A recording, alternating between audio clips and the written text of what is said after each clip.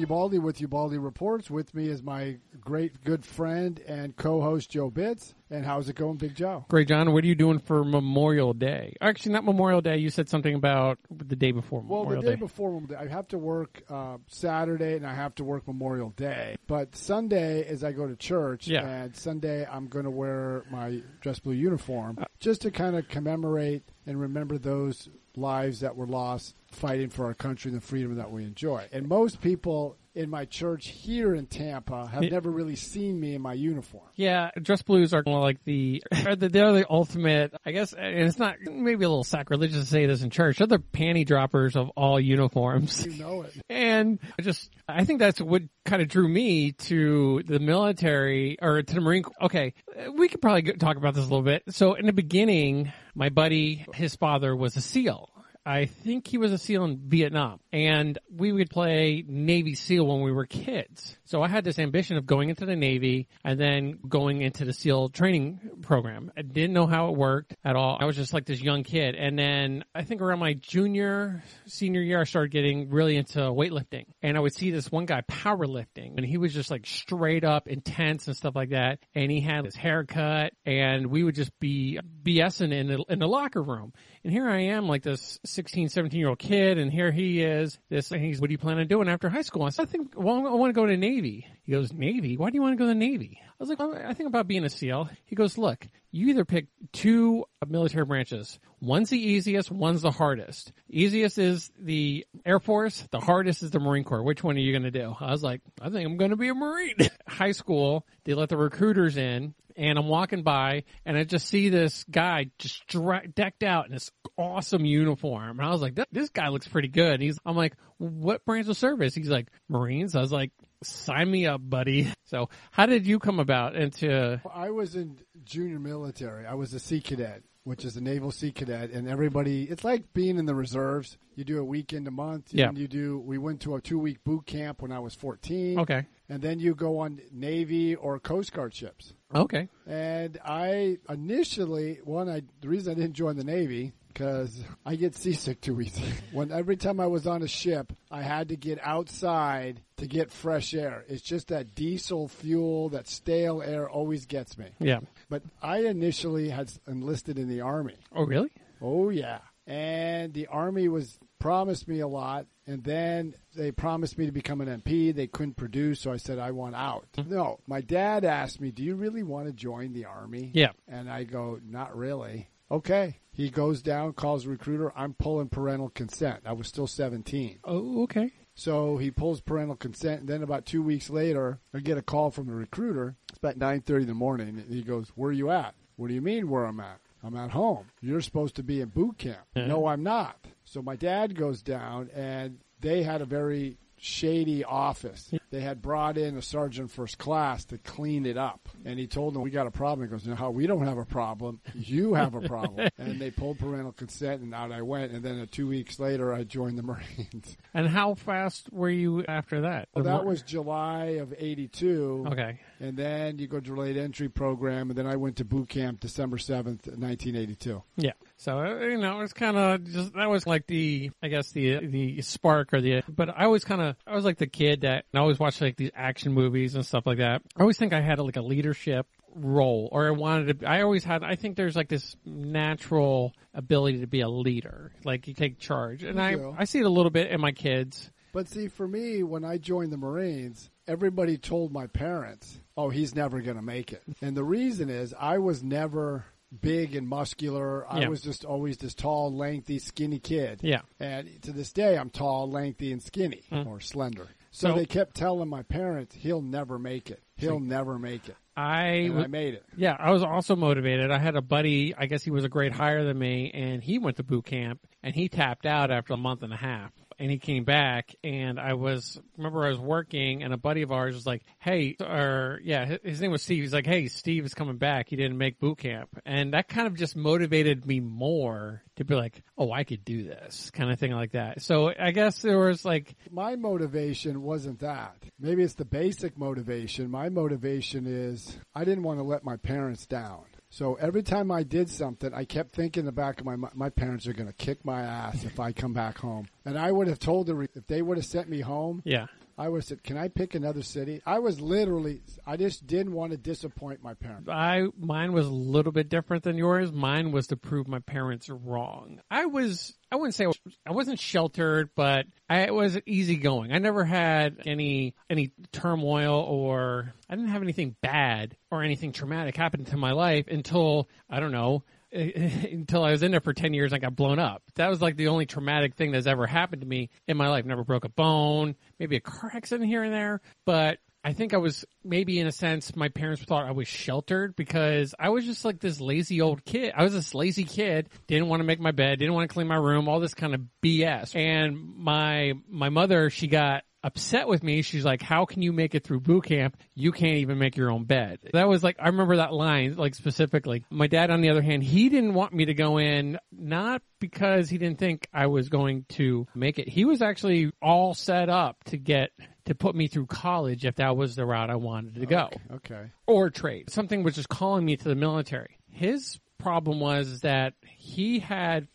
friends who had kids go into the military and come back all messed up, whether from like extreme drug use or just something like of an addiction. Because when did you join the Marines? I joined in the 90s. Okay. But like he probably had some of his friends' kids go through like in the 80s or 70s. I would think more in the 70s, because when I joined in 82, prior to that, in the latter days of Carter administration, in the first early days of the Reagan administration, they put drugs were rampant in the 70s. Yeah. Then they started to do urinalysis tests. So I think they were still big. Weren't there at times, wasn't there legends like the officer on duty would be carrying a sidearm?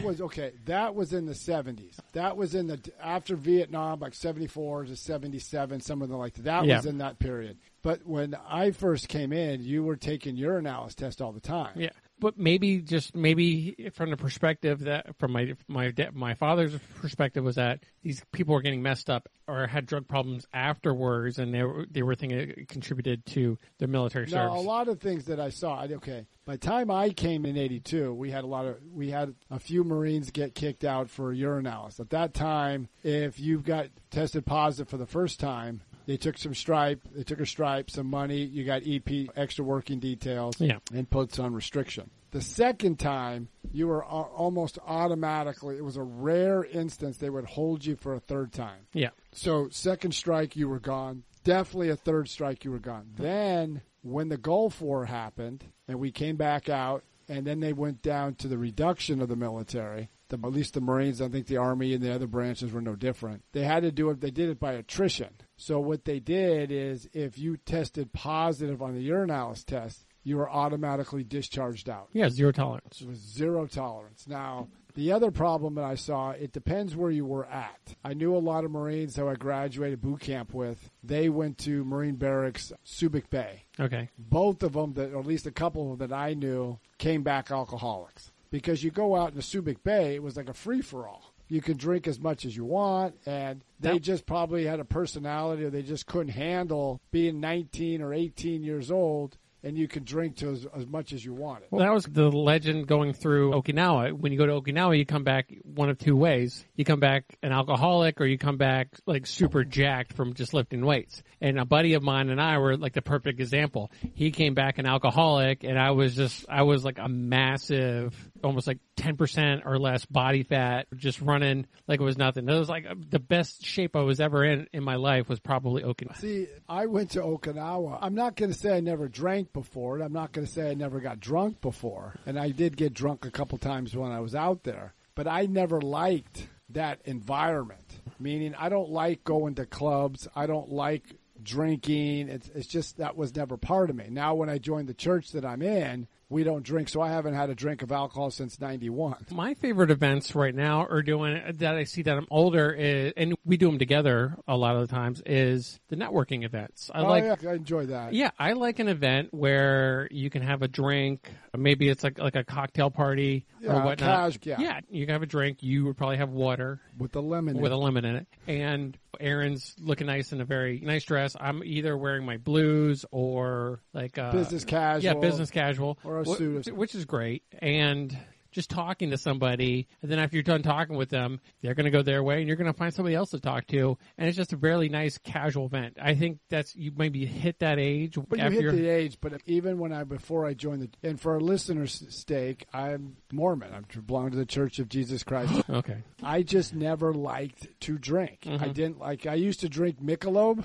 After one bottle, everything tastes like stainless steel. I just didn't like it. Yeah. I'm not that much of a drinker, I would say. I don't drink to get drunk, but I'll have a beer. A social drunk. Tomorrow, if we get Mexican food, I'm going to get a margarita and a beer. Or like my drink of choice actually is, I love Bloody Mary. Yeah, that's right. I've noticed that. Yeah. You seem to love Bloody Marys. Oh, I remember the first few episodes that we were doing, and I had a big old bottle of rum, and I'm drinking while we're doing a podcast, and then you're looking at me like sideways, like, what is going on here? And I think that's before I even checked in that I knew you were Mormon, except I didn't know the rules and regulations to being a Mormon. So like me drinking, that's when I was like, hey, am I drinking a problem for you? I get that more and more from people, and I keep telling them, my choice is not to drink. Well, that's my choice. Whatever you do, it's up to you. Yeah, so the thing about drinking, too, is if you say you're not drinking, people, think you're in either AA and you can't have a drink. So they're under that stipulation, if I drink, is that going to trigger him to take a drink? Here's an advantage. When I was in the grunts, or the infantry, everybody found out that I don't drink. Yeah.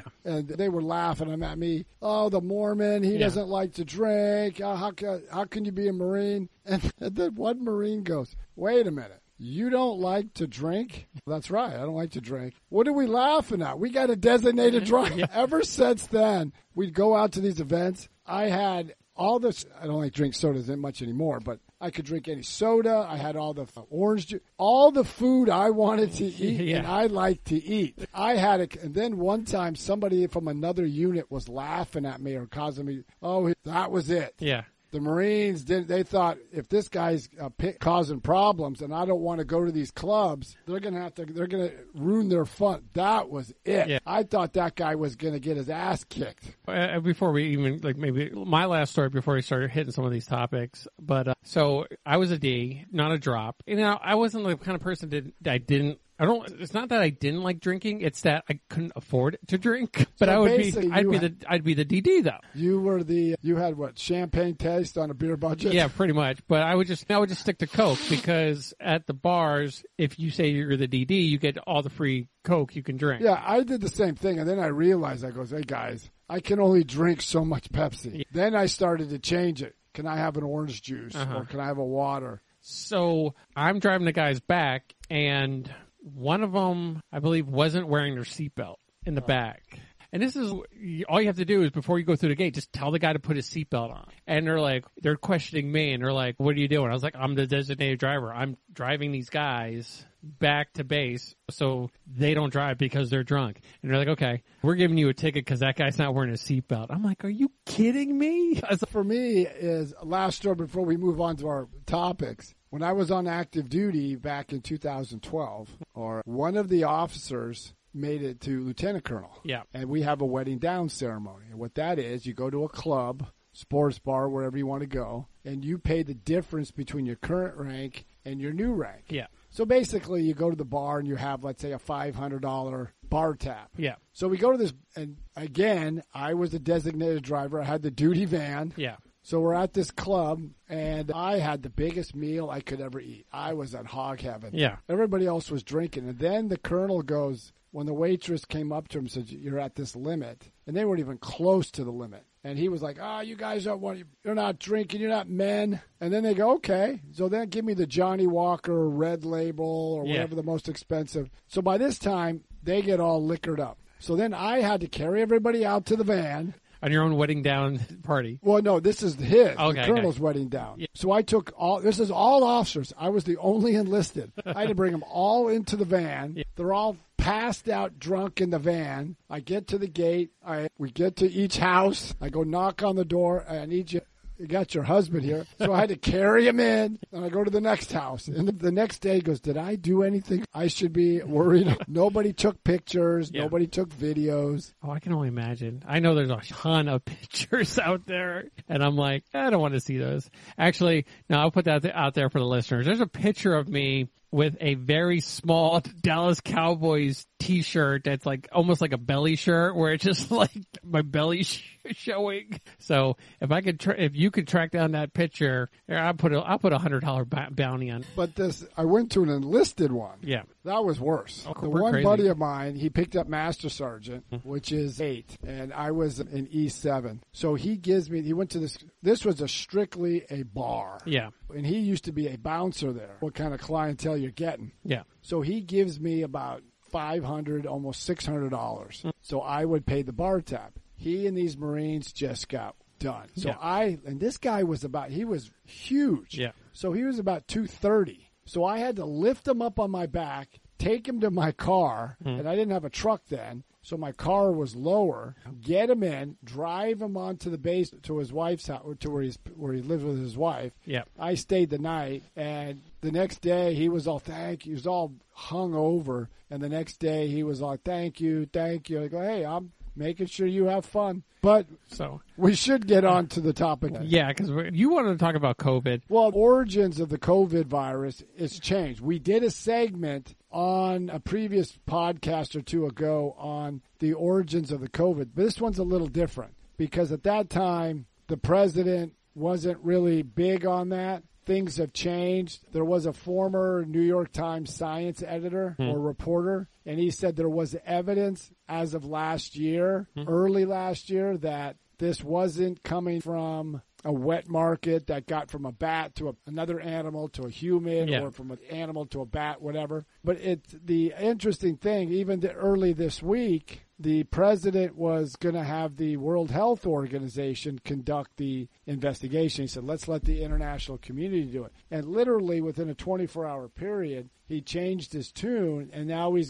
told the Intelligence Committee, you have 90 days to give us an assessment of did this virus come? Because there's two probabilities. Yeah. One probably with circumstantial evidence shows that this came from a lab. Now, we don't have evidence that said this was a biological weapon purposely unleashed on the world by the Chinese. But the more plausible scenario was they were doing something in that lab to show to the world that we're up to the same par of the United States dealing with all this. And it was just maybe like one of those little accidental leaks. Well, if you look at Chernobyl, that was the Russian nuclear disaster in 1986. The Russians did things at Chernobyl that would never happen in the West. So what the plausible scenario was, something happened at that lab because some doctors got sick. Yeah. And they sick enough they had to get hospitalized. This was late 2019, around November. And the thing is also is that our president our former president and many other outlets were saying this was created in a lab all along, and it was constantly getting shut down, not only by MSNBC and CNN, but it was also like Facebook was having none of us. Jonathan Turley had a segment on one of his columns on his blog. He's a constitutional scholar I reference a lot, and he mentioned that Facebook squashed it. They just thought this was conspiracy theorists, and now they're coming back and allowing that there's a plausibility that it could have come out of the lab. Okay, so they're calling, Senator Rand Paul is calling for resignation. Now, just so you know, before you move on with that point you're trying to bring, Rand Paul, I'm not sure what type of medical doctor he is, but Ophthalmologist? I'm not sure. Rand Paul is a medical doctor, so so he has knowledge in this type of area. Yeah. And so he's calling Fauci to the carpet, saying that he should resign or he should get fired. First of all, I don't think Fauci can get fired, can he? He works for a government agency, so I think he can get fired. Okay. His is not an appointment position, but I don't know if his is a civil service position. I would have to look at that. Because Fauci kind of was like, there's no way this thing was created in the lab, and then all of a sudden he's going back on that. He's saying, well, everybody is. It's just the thing is with the media is because Senator Tom Cotton said it back, I think, in April, May, you had others, but because Donald Trump said it, we have to be against what he says. And I think what the whole problem is, and this is on everything, this is Russian collusion. Yeah. This was, if you remember last year, there was an accusation, and it made it into one of the debates, the first debate, when I'm not sure what news outlet brought it out. They said that Russia provided bounties to the Taliban to kill Marines. Yeah. U.S. CENTCOM commander, General McKenzie, who's a Marine himself, said, I've seen no plausible intelligence that suggests that. Then, a month or two ago, they said, we didn't have any evidence. We didn't have anything. Remember the Russian collusion narrative. And the New York Times and the Washington Post both got Pulitzer Prize, the gold medal of journalistic excellence. That just makes the Pulitzer Prize crap. Yeah. But so you have all that, but they still didn't do they weren't even curious. Yeah. And you're believing the Chinese. Okay, then the other thing is when Joe Biden first becomes president, last year, President Trump pulled us out of the World Health Organization because it's been very corrupted because President Tedros, who's from Ethiopia, is heavily influenced and was gotten his position by the Chinese. Yeah. So we're giving them $400 million. China only gives a smidgen, but they have this much influence. And the beginning of the origins of the coronavirus was first brought forward by Taiwan. So what about, and maybe you can look this up, the correlation between Bill Gates and the World Health Organization. Now, I heard on a few podcasts that he is heavily tied to the World Health Organization. Now, let's see if someone like you can either confirm that or debunk that. Well, he is involved with, the Melanie, I think his wife's name, or at least his now ex-wife, till they go through divorce, Melinda and Bill Gates Foundation. So they're heavily involved in health organizations around the world. So they're going to have something to do with the World Health Organization. Bill Gates does a lot of things in China. So now the other thing that's interesting, and we still don't have all the facts, the organization that Dr. Fauci comes from gave money to the Wuhan virus, Wuhan laboratory. Rand Paul was pressing Dr. Fauci on this, and he got too specific. Did you donate money to this lab for this purpose? What he should have said, did any money from your organization, I think it's what's that organization called? Oh, I can't think of it right now, that Fauci's the head of. He's been there since 1980s. But did any money from your organization, American tax dollars, go to that Wuhan lab for anything? Yeah. That should have been more the plausible answer. Would that question just open the gate a little bit in order to look into it more? We just need to know how much money did American tax dollars go to the Wuhan laboratory and for what purpose? And the argument was, the statement, he goes, we give money to grantees all the time, and we're expecting the grantees to follow their grant of what they're doing. But one thing that's bothering me is you're giving money to the Chinese. Like, you're going to trust China? Yeah. So do you think it was China's intent to release the virus, or do you think it was like a whoops, sorry? I don't have the evidence to say that there was an intent, but what they did do is they covered it up. Once they knew that something happened, they shut down all the travel from their own citizens. But the problem, what they did do, and I don't know why they did this, and I don't have the evidence to back it up, but they allowed Chinese nationals to travel from Wuhan, because people need to know there is direct flights from Wuhan to San Diego, Los Angeles, San Jose, Seattle, New York, and some of the major international airports on the East Coast. And they pointed out that Seattle was probably like the